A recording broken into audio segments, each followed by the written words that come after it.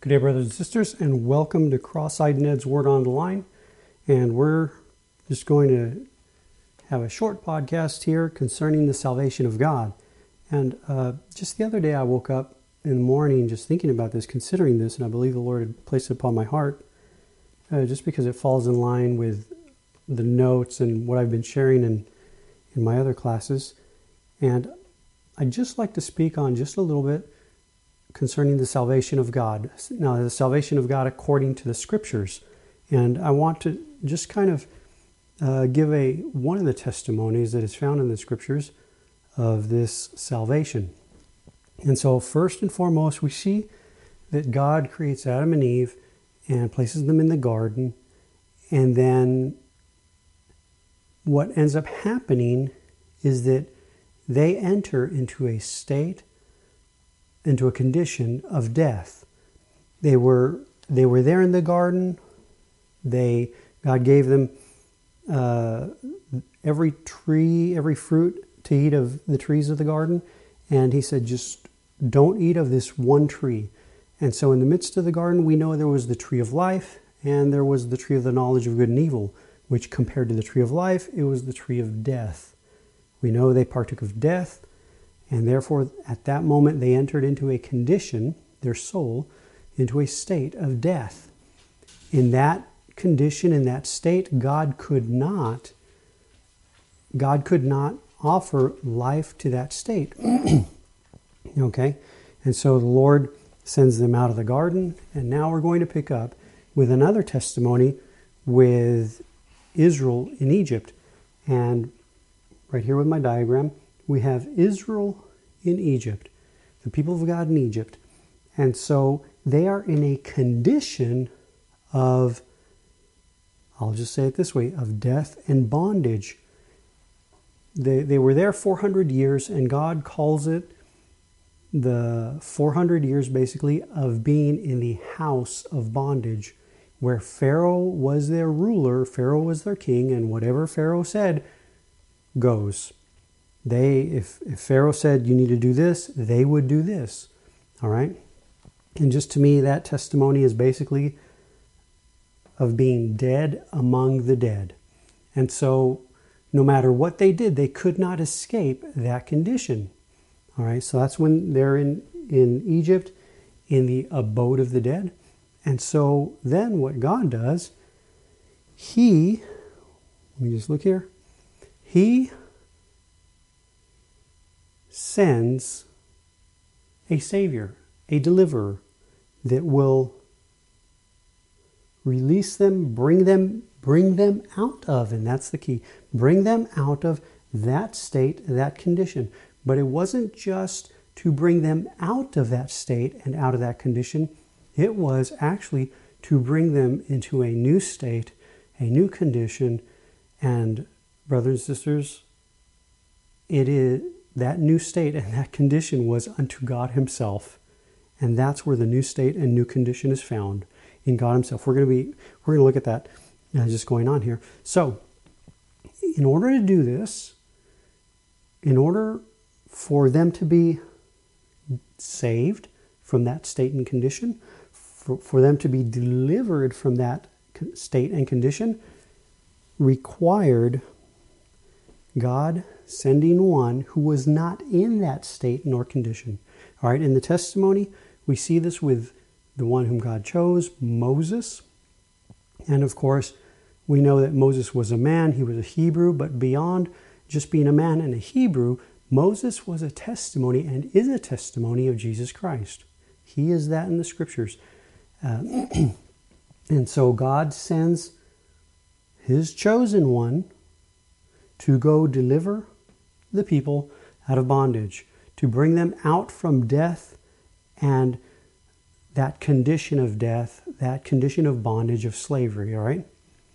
And so Moses, just think about this. And you can read the whole passage. It's in Exodus, at the very end of Genesis, and then in Exodus, I think probably up till Exodus 12 or 13 when they're finally out. And what this man does, who is sent of God, he performs all these miracles, signs, and wonders, all right? This is God's hand doing this. And what all those miracle signs and wonders are basically doing is saying God has power and authority even here among the dead.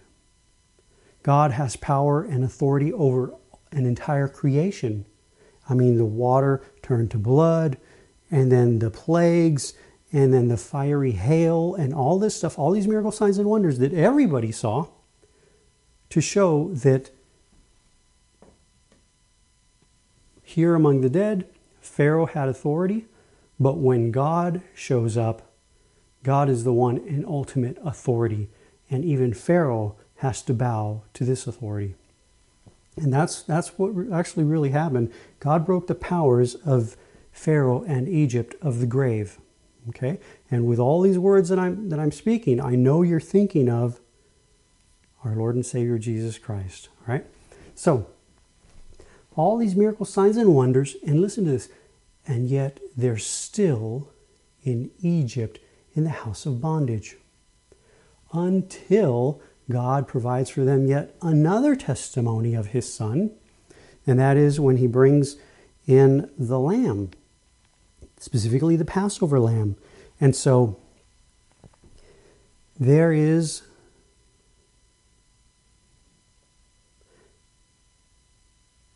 that's one word, not two. Or excuse me, that's two words, not one. I crammed my words together. There had to be a death. It was redeemed from the dead, redeemed from among the dead. That's the redemption, all right? So there has to be a death. And so God says you will kill a lamb, all right? And we know the story. You can read it. Please read it. Please go back and read these things. I don't have time to. I can maybe give you some verses here, verse addresses. Please go back and read them. As I stated, it's towards the end of Genesis, and it's in Exodus. And so there is the death. There is the blood on the doorpost and lintel. There's the door with the blood. There is salvation. There is life that is offered. There is the eating of the Passover. And remember, God provides a way for them not only to escape, but come to the purpose, listen to the way I say this, for which their souls were created. All right?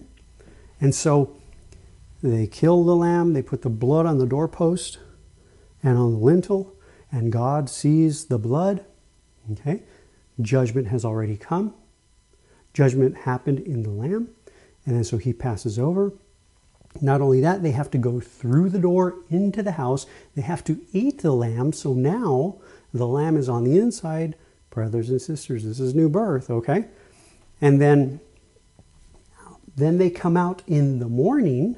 And so there you have the death with the blood on the doorposts and the lintel. And then, of course, the blood dripping from the top of the lintel down to the ground and from the doorposts.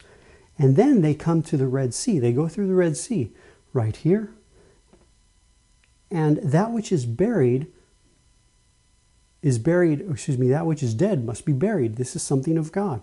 And so they see all Egypt because the Lord, he slew the firstborn of Egypt in slaying the firstborn of the lamb, all right? And so what is dead must be buried. And so all Israel goes into the Red Sea. Egypt comes as well into the Red Sea, and it's beautiful. We don't see this in the movie The Ten Commandments, but it actually says in the scriptures in Exodus how the Lord took the wheels off of Pharaoh's chariot riders. And so they're driving their chariots without wheels right here in the midst of the Red Sea.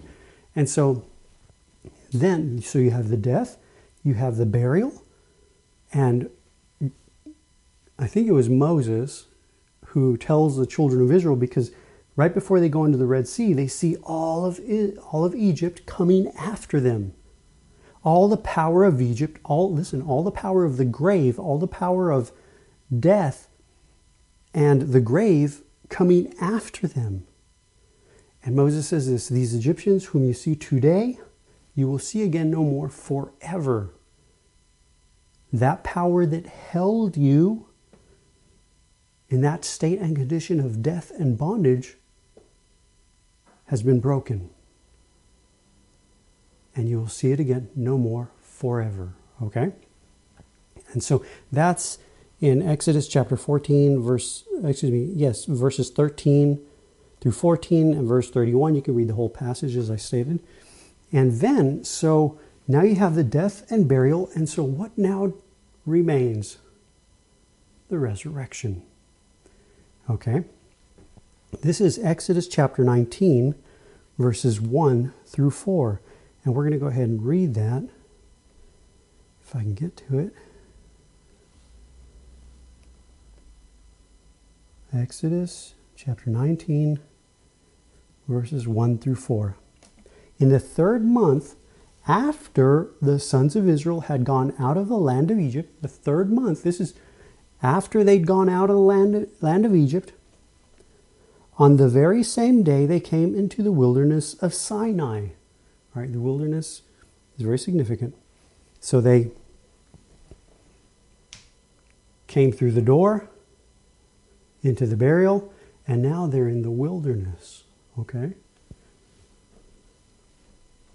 When they set out from Rephidim, they came to the wilderness of Sinai and camped in the wilderness, and there Israel camped in front of the mountain. Moses went up to God, and the Lord called to him from the mountain, saying, "Thus shall you say to the house of Jacob and tell the sons of Israel." And to me, anytime it says like Moses went up or so and so went up, it implies resurrection first and foremost. And yet Moses had already experienced this himself, which you have to read before this deliverance.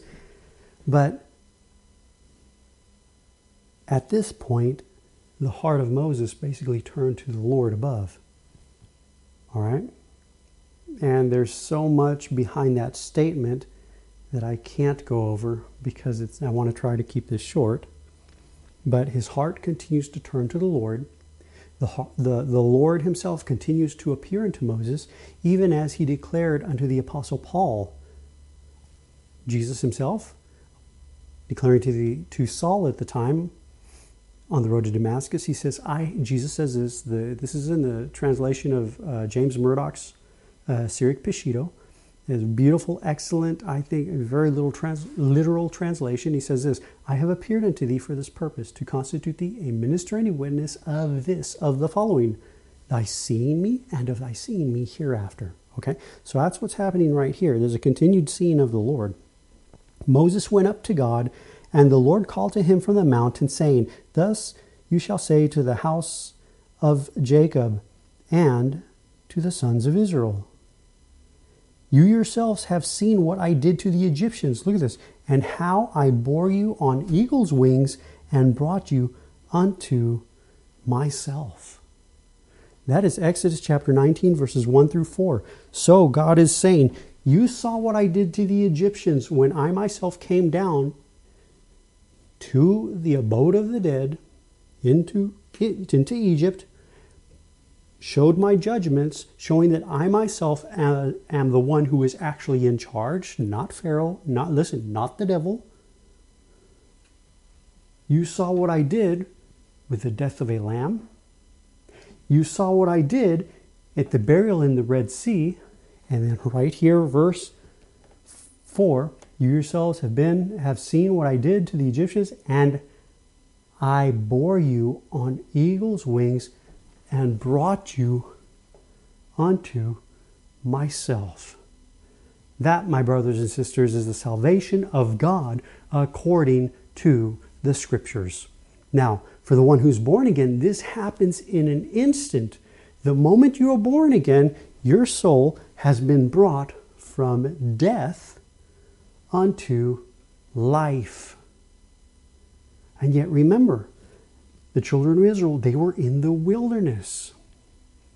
And at this right here, Exodus chapter 19, only Moses was going up to the Lord. So only the heart of Moses was turning to the Lord and walking in the wisdom, walking in the knowledge, walking in the understanding, walking in the light, walking in the truth, walking in Christ, while the rest remained walking in ignorance of what had happened. That's why later on in Acts chapter 7, you hear Stephen saying, in their hearts, they couldn't do it in reality. They couldn't do it in truth. But in their hearts, they went back to Egypt. And that's the thing, brothers and sisters. The moment of new birth, we have literally been translated from one kingdom unto another kingdom, because the king is present. There is a shout of a king among us, yet we do not know. And so the power that held us has been destroyed because El Shaddai, the greater one, is present. And so that's a beautiful picture, a beautiful testimony of God's salvation. Not the salvation that man declares, but the salvation that God himself declares. And the salvation of God for a soul is, as we saw it, verse 4, Exodus chapter 19, the salvation of God that God declares and that God knows is a soul being brought unto himself. So, I just want to leave you with that. Please present it to the Holy Spirit. And please read the passages. Remember the end of Genesis, the last chapter in Genesis. And then you can read Exodus chapter 1 all the way through Exodus chapter 19, if you like. But it's all there, brothers and sisters.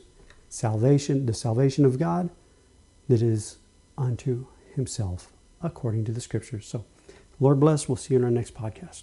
Amen.